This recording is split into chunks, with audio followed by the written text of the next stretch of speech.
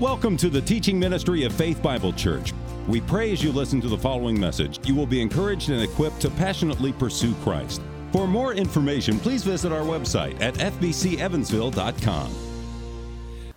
Jonna does not like going to sleep.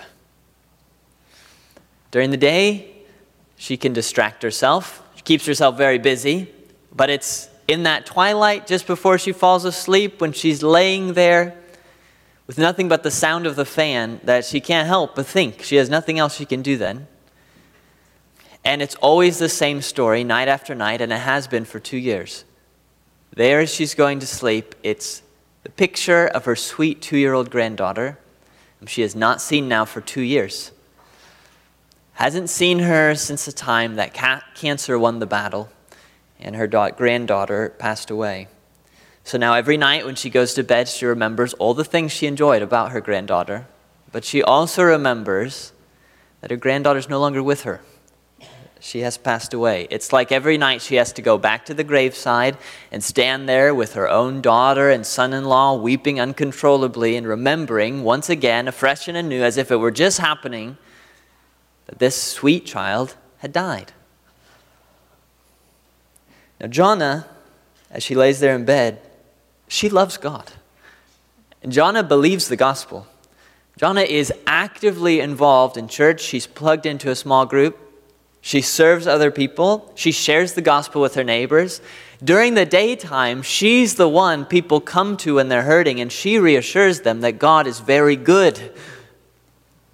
But it's when she goes to bed at night, those few minutes, sometimes those many minutes, before she's able to pass into unconsciousness, she has to try to convince herself of the very same thing.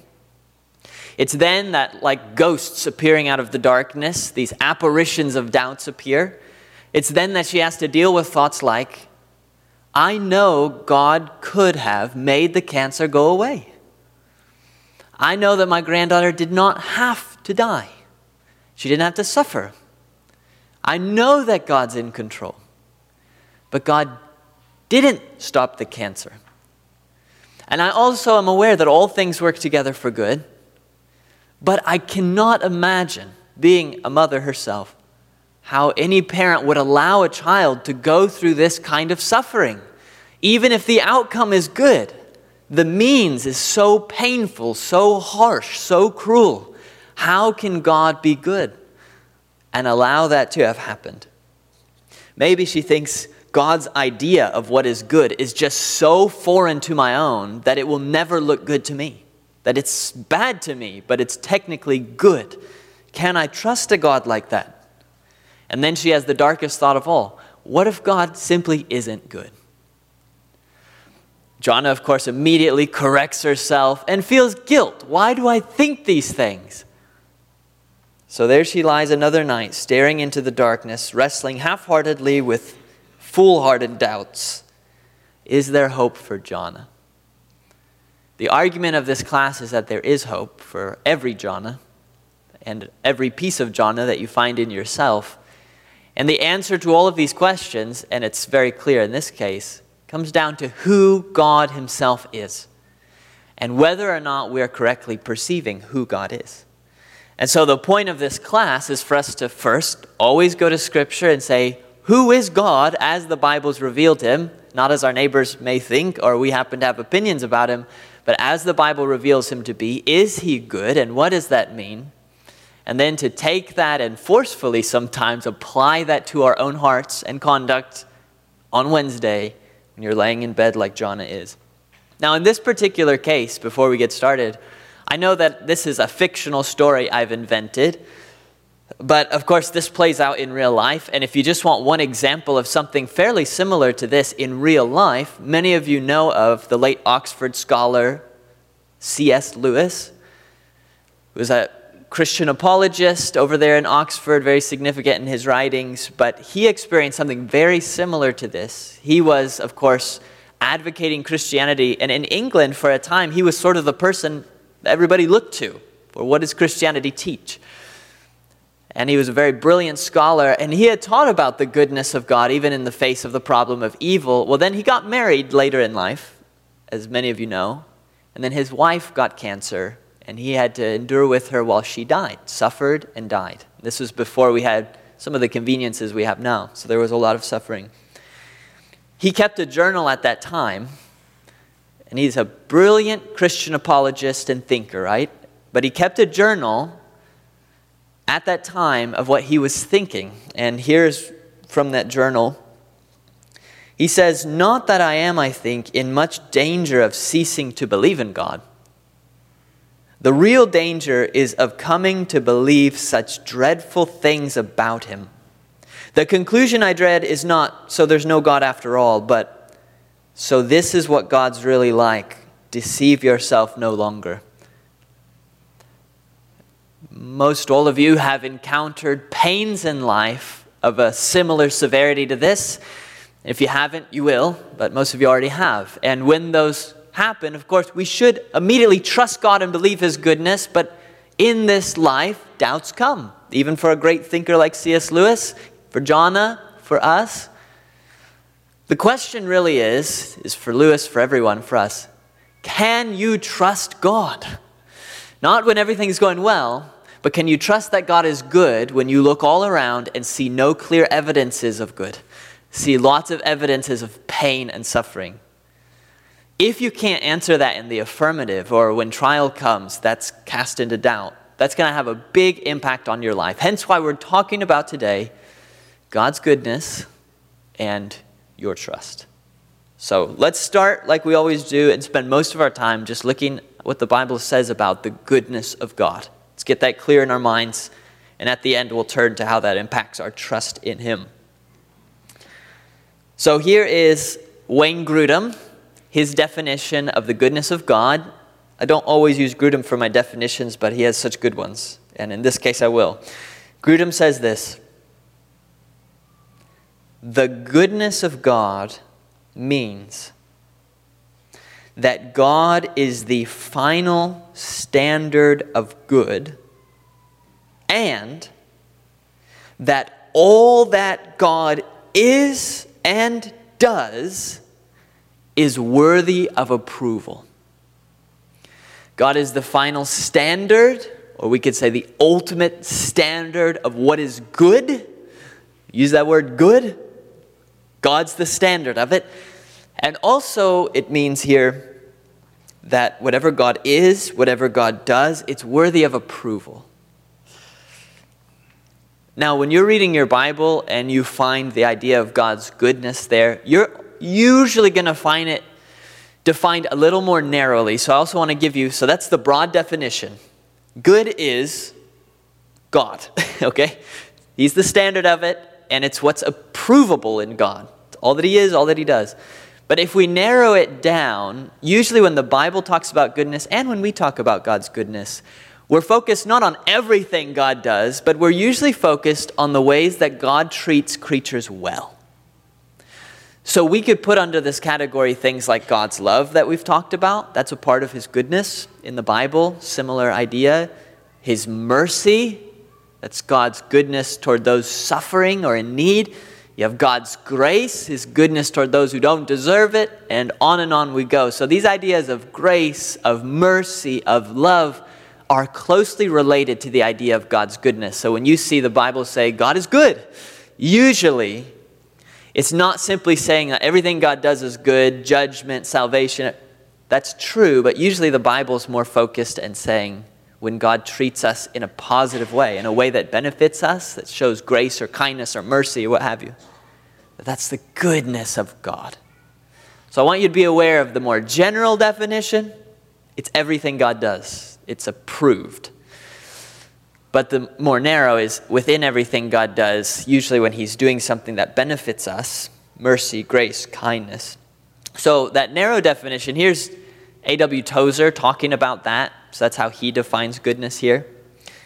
He says, "The goodness of God is that which disposes him to be kind, cordial, benevolent, and full of goodwill toward men. He's tender-hearted and of quick sympathy, and his unfailing attitude toward all moral beings is open, frank, and friendly. By his nature, he's inclined to bestow blessedness, and he takes holy pleasure in the happiness of his people."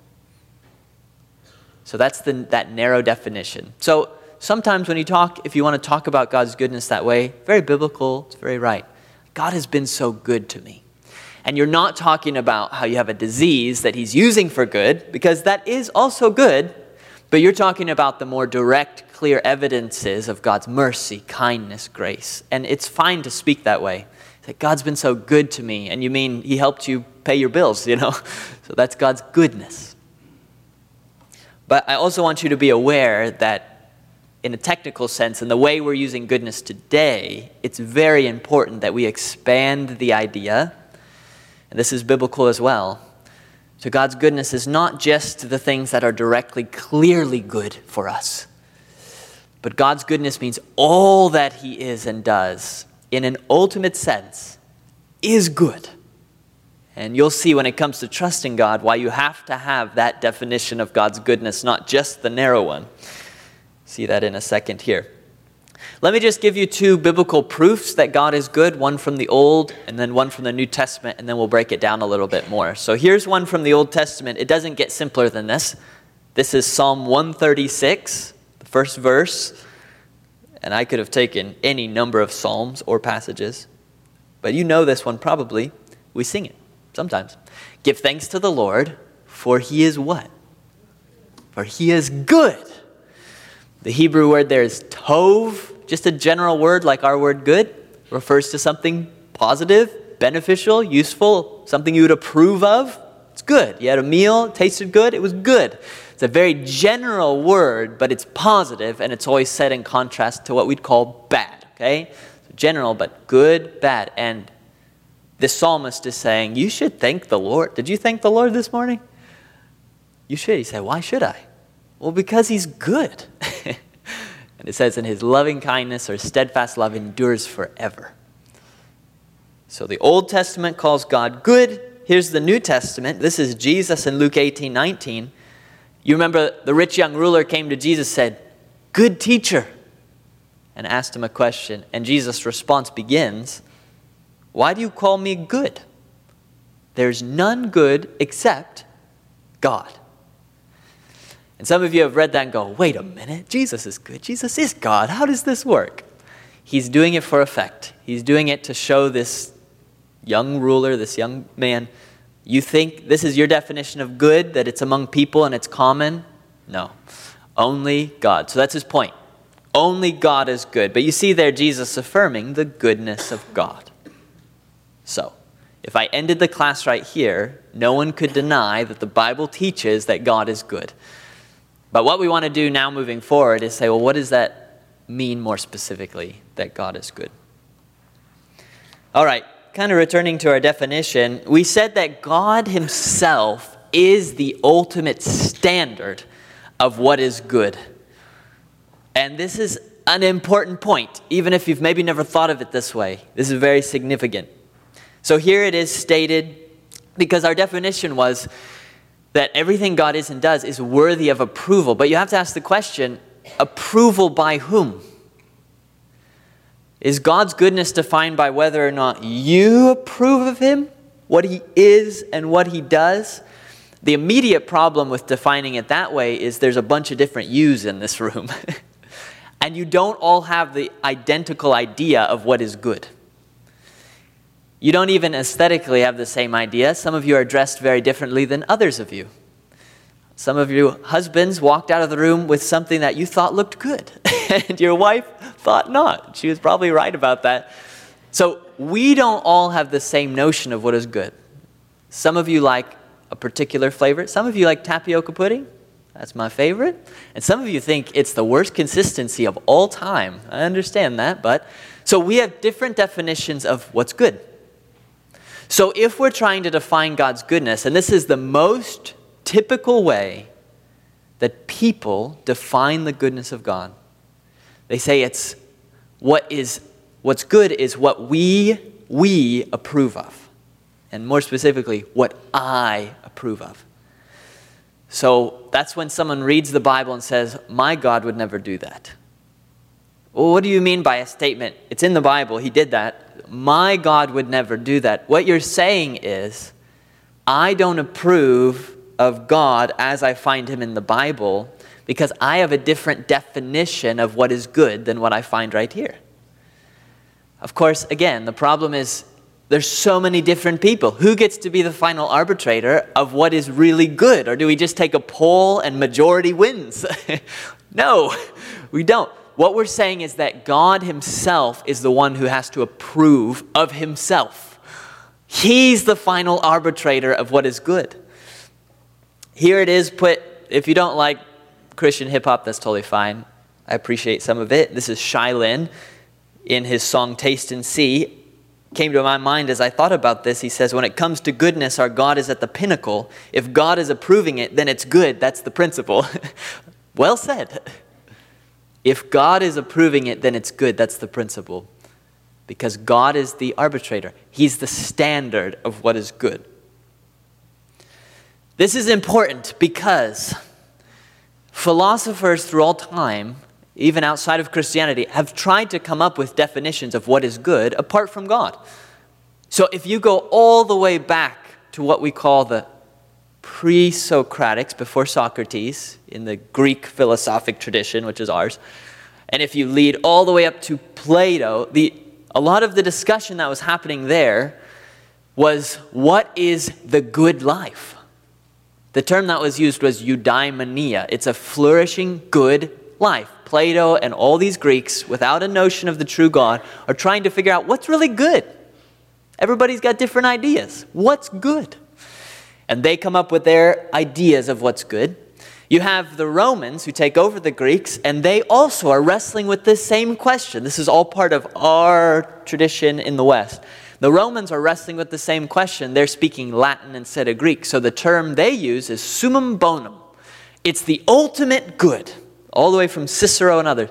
What is the ultimate good that we're pursuing? In other words, what is life about? We don't want the bad. You don't want to live bad for bad. You want to live good for good, but you have to define that. What is it? So eudaimonia, summum bonum, and there's a long tradition of philosophy, which is beyond pretty much all of us, except a few people I see here, to understand any of that, where people are just trying to figure out what's good. What we don't want to think is, once we come up with a definition philosophically of what's good, then we raise that up and God has to submit to that to be good. That's exactly what we're saying is not the case. God doesn't have a standard outside of himself. If God does this, then he's good. If God does this, then he's good. You're not the standard individually. Philosophy doesn't have a standard it can come up with. God himself is the standard of what is good. Now, why does that matter? Because when you encounter suffering and pain that challenges the idea of God's goodness, you're going to have to deal with that on multiple levels. The first and really the easiest level is what we just call the intellectual or the logical level of dealing with suffering. How can God be good when there's so much pain in the world? If you believe what I just presented here, which I believe is the biblical view, it is not logically possible for God not to be good. If God's being is the standard of what is good, God is God. He can't be not God. So if he is something, or if he then does something, logically, it has to be good. Does that make sense? This would be like you coming to me, and let's say we separate the idea of Bryceness. And Bryceness just represents who I am, right? With all its oddities and all of its habits and everything. That's Bryceness. And if you were to come to me and say, Bryce, I just think you're really missing it. Like you need to become more Bryce. Like you need to strive for greater Bryceness. And I would say, well, what does that mean? Just look at yourself, who you are and what you do, and then just do that. Well, that's what I do. To say that God needs to reach some external standard of goodness is to say, God, you need to be more like yourself than you are. So I hope you can see that just logically, again, we're only on the first level of how you deal with suffering and how you come to trust God. And it's the easiest, and it doesn't fix all the problems.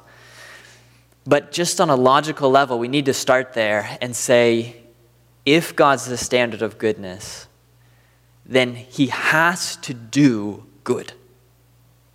And if you look at what God has done or allowed or brought about, and you say, that doesn't look good to me, you're not the standard of goodness. Are you the standard of goodness? You're not the standard of goodness. God is the standard of goodness. And if that's true, God's right, you're wrong. And then you wrestle onward from there. So, just want to begin with that point. Now, we're saying God is good, and I'm kind of implying, well, if God is good, he does good. And that moves us now to this idea of it's not just that God is good in himself, but because he is, therefore, everything God does is good. There's actually a verse that says this so simply. This is in Psalm 119, the famous long psalm about God's word. And the psalmist says, God, you are good, and you do good. That's easy, and that makes sense. You are good, and you do good. How do we see God's goodness in what he does? If we're saying he is good, he does good. How do we see his goodness in what he does? I want to point out two ways. Number one, we see God's goodness in creation. You could have known this all the way in Genesis chapter 1, because after God created everything he created, he looked at it as the standard of what is good. And he saw that it, by his estimation, which is correct, was very good. Everything he made, very good. Of course, sin comes in and spoils stuff, right? But there's still evidences in creation of what God saw there in Genesis 1. He made it. Of course it's good. He's not going to make it bad. He made a good creation. And as Christians, we affirm that. Creation is good.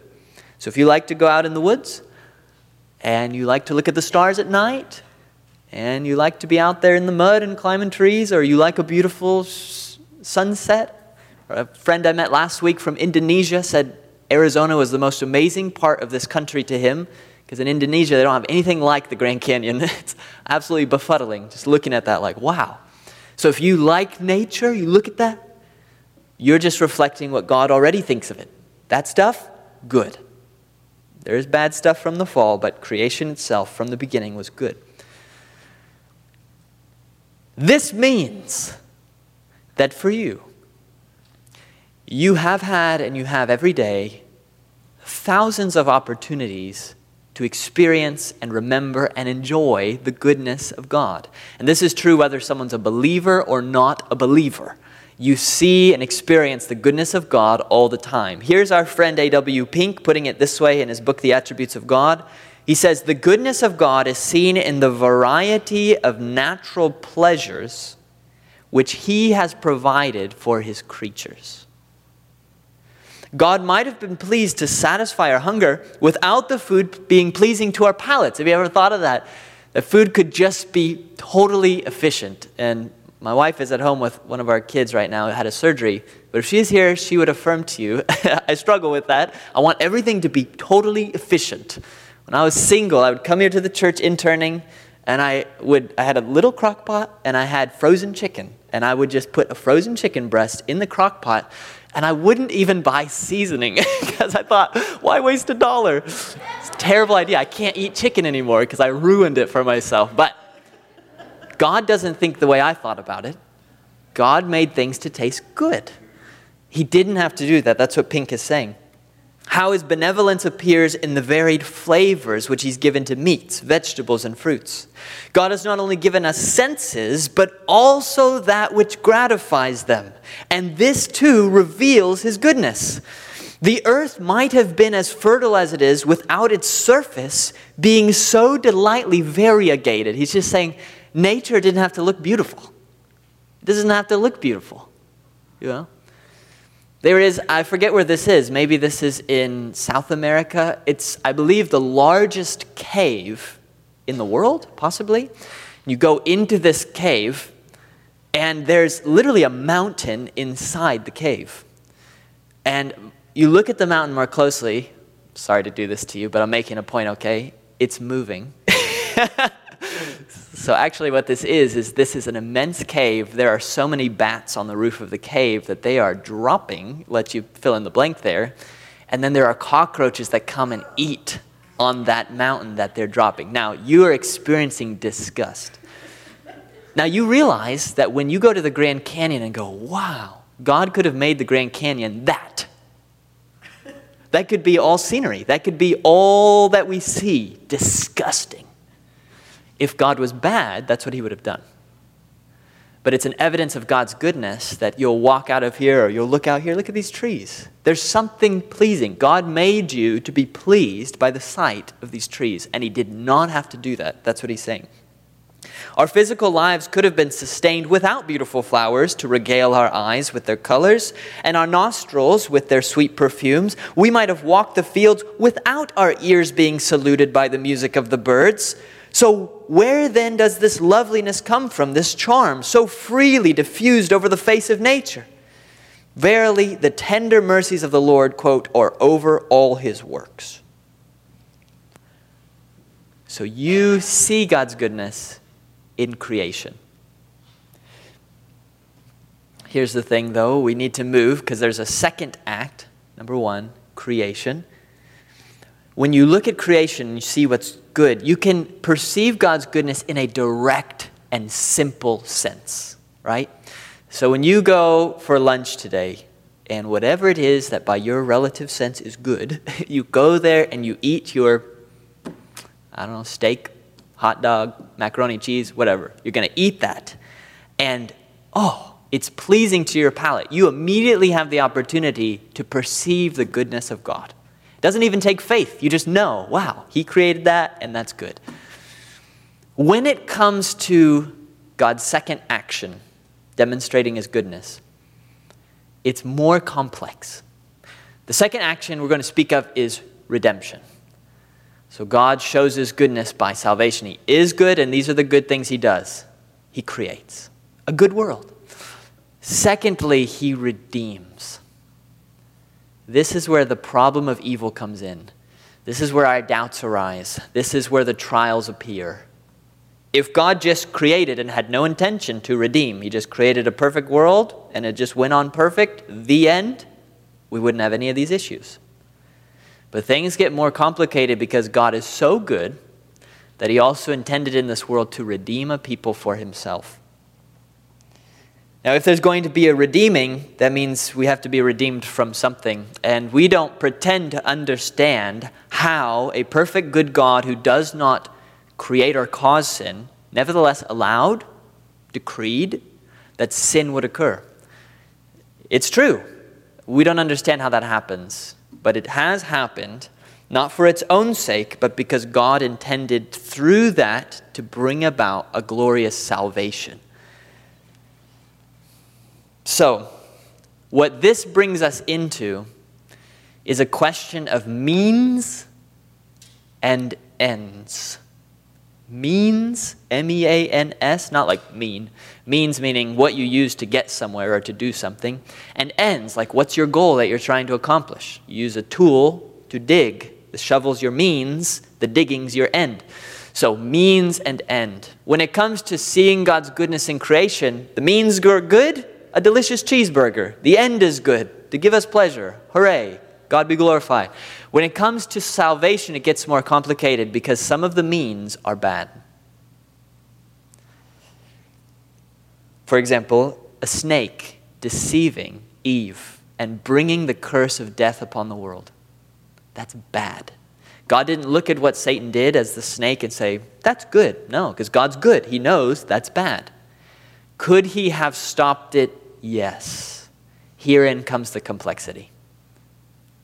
What we can say at the outset is that we know biblically that every end or purpose or goal of God, every single one, is 100% good and cannot be any otherwise. Here's where the complexity comes in. You and I are not allowed to use bad means for good ends. If I want to wake you up because you're stuck in some sin, I can't come and slap you, okay? That's a bad means. Maybe I say, well, I only slapped you to wake you up. You can still, prosecute or something. I still can't do that. God can, in his wisdom and power and authority, make use of bad means to bring about good ends, and that still be the most good possible. I'm sorry if that's a little confusing, but maybe to make it simpler for you, I'm going to draw something from Jerry Bridges' excellent book called Trusting God. If you haven't read it, go read it. Wonderful book. Love it.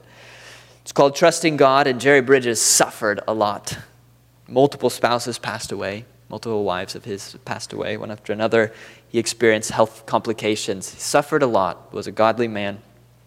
He wrote this later in life, and here's an example he gave. He said, while growing up in Texas, I enjoyed my mother's buttermilk biscuits made from scratch every morning for breakfast. What are we doing in Indiana? We need to go to Texas.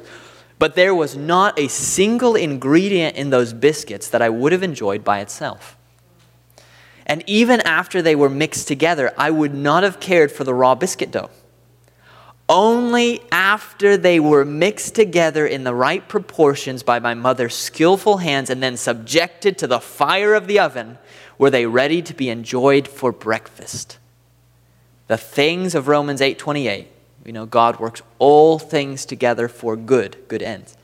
The things of Romans 8:28 are like the ingredients of the biscuit dough. By themselves, they're not tasteful to us. And they're not good. Many of them are not good. A loved one passing away is not good. We shun them, and we certainly shun the heat of the oven. But when God, in his infinite skill, has blended them all together and cooked them properly in the oven of adversity, we shall one day say, it is good. That is really hard to accept when you live through the actual adversities of this life. Jonah and her granddaughter. And that's why he says, we shall one day say, we'll one day know this with confidence, that God can use bad means, suffering, pain, to bring about an end that's even better than if he didn't use those means. Now, it's this second point. It's not the creation point, but it's the second point of redemption, how God redeems through suffering, even the cross, suffering, redemption. It's the second point that leads us now into this idea of your trust. Believing God's goodness in a world of suffering requires looking, here it is. Okay, try to make this not complicated. It's a simple idea, I just can complicate things sometimes. Try to keep this simple. For you to trust God in a world that has a lot of suffering in it, it is going to require this. You will have to look at those things where you can see God's goodness directly. Beautiful creation. Children, grandchildren, marriage. See it in a delicious food. Or in Scripture where it talks about directly God's goodness. Or even cases where you see redemption happening. God leads the people out of Egypt. He frees the slaves. Hooray. You have to look at those and see the goodness of God, and look in your life and see the goodness of God. Remember and focus on the evidences of how God is so good. Take hold of those, keep them close to your chest, because as you walk away with those, everything blows up around you. Everything around you looks bad. So here you are with the things that, these are real, evidences of God's goodness. And all around you would be what we'd call evidences of God's badness. And to trust God requires that you hold tight to these and you use a holy imagination, what we'll call faith. It's not imagination, but we're going to use that word. A holy imagination to extrapolate out. Because what you have here is I have evidences where I can immediately see God's goodness. Wow! What I have here, Scripture says, is another evidence of God's goodness, but it's not immediate. You can't just look at it. Jonah can't just look at her granddaughter dying of cancer and say, that's good. But ultimately, in the end, it is. It brings, I won't say it is, but it brings about a wonderful good. So this is good and I see it. This is good, but you can't see it. It's like there's a light turned on right here to see all God's goodness, but if you look out here, it's totally dark. And now you have to decide, looking out into the darkness, does God's goodness continue out there? I mean, I see it here, but does it continue, or out there is God bad? And for you to trust God requires that you look out into the darkness and say, I can't see it. I can't see why God lets this happen. I can't see it. But I see this, and I'm going to trust that this continues even where I can't see it. The best example of this dynamic, of you trusting God that way, is in the cross of Jesus Christ. Because there on the cross, that was a dark scenario. And you have Jesus dying upon the cross. There's not an immediate evidence of God's goodness on the cross. Not in Jesus, who's suffering, the Son of God. Not in the guards who are being cruel and unkind. Not in his mother who's suffering watching him die. Not in the darkness in the sky. Not in the terrible signs. None of those things give direct evidence that God's good. When we look back at the cross, you know what we see the most? That God's good. How? If you were standing there at the cross, how would you know God is good? It looks like God's a monster. He's killing his son. He's crushing him. How's God good?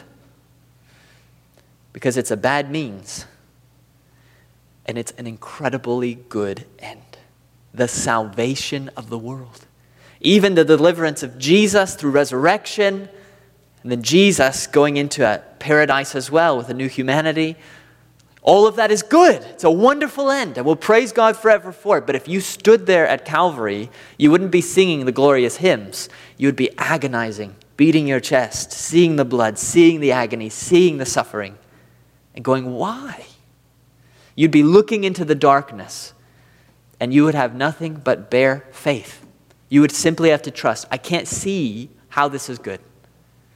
And yet, when we look back on that event, we say, in the darkness, it was good.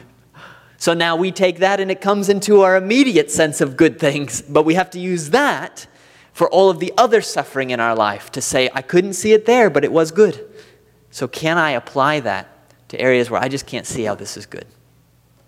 Romans 8:32, he who did not spare his own son, but gave him up for us all, how will he not also with him graciously give us all things? If God can turn that bad into good, can God turn your bad circumstance into good? Yes, he can. So Jonna is hurting. She feels restless, anxious, can't quite catch her breath. Numb and feeling all emotions at the same time, however that may be possible. And she's doing this exhausted, just laying in her bed there at night, trying to go to sleep. Her sweet granddaughter's face is in her mind's eye. Every memory of it cuts very deeply. But then she decides to think this way. And really, this occurs to her for the first time in this light. She thinks, you know, the only reason it's been so hard to lose my granddaughter is because it was so good to have my granddaughter. And she realizes, I'm going to have to take a bit of a leap of faith in either direction here. Either God is incredibly good or God's a monster. And that's what she's wrestling with. If God is a monster, that means he's not good. How do I account for how good my sweet little granddaughter was whom he created? How do I account for how rich those 2 years were? For how exciting finding out my daughter was pregnant was? For how beautiful so many of the memories I have with this granddaughter are? For how much of the joy even my granddaughter felt? If God's a monster, then I'm going to have to make sense of the incredibly good things in this world. How would a monster bring about so many good things? On the other hand, if God is good, I'm in a similar position. If God's good, well, all of that makes sense, but her dying of cancer does not. So in either case, I have to look at one piece of the evidence and extrapolate out to the rest.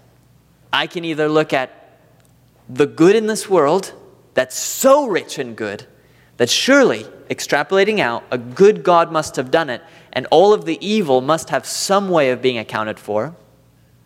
Or on the other hand, I have to look at all the pain and suffering and evil, and there's a lot of it, and extrapolate out and somehow explain all the really good things in light of an evil God. She realizes there's not really an easy way out of this. Simply denying God or denying God's goodness doesn't get her out of the conundrum. It's an issue either way. So there she is, still thinking late into the night. And then she whispers the verse to herself, "He who did not spare his own son." And it leads her to remember she's not the only one who lost a very precious child. And God doesn't answer all of Jonah's questions. And to be honest, it doesn't take away the nauseating pain, really at all. But just in her mind, she realizes, I can no longer think of God as if he's playing a chess game. There we are, the pieces, the pawns, and he just kind of moves us however he wants. Unfeeling, uncaring, so he could be a monster, move us. Cancer, suffering, doesn't faze him. But as soon as I think of the cross, I have to come up with a different metaphor. Because God's not just out here moving pieces around. His heart is on the board. His own son, one with himself, suffered a horrible evil in this world.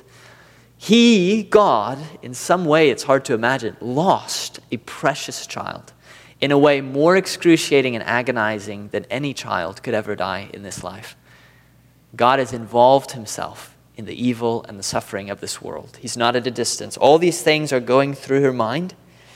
The pain's still there, the fluttering feeling in the stomach, and to be honest, she'll still wrestle with this as she goes to bed at night. But it begins to tilt her mind toward the possibility that maybe she's just been seeing things wrong. Maybe it is possible that God is perfectly good, even though this had happened. Maybe it is possible for God to use this very evil, terrible end, a means over which Jesus himself might weep on earth. The suffering and death of her granddaughter. Maybe it's possible, can't see how, but maybe it's possible that in the end, Jonah will look back and acknowledge, God, that was good because of the ends for which you used it. Judge not the Lord by feeble sense, she sings quietly to herself, but trust him for his grace. Behind a frowning providence, he hides a smiling face. And humming these words, Jonah falls asleep. Her faith is not perfect, just like ours, is it?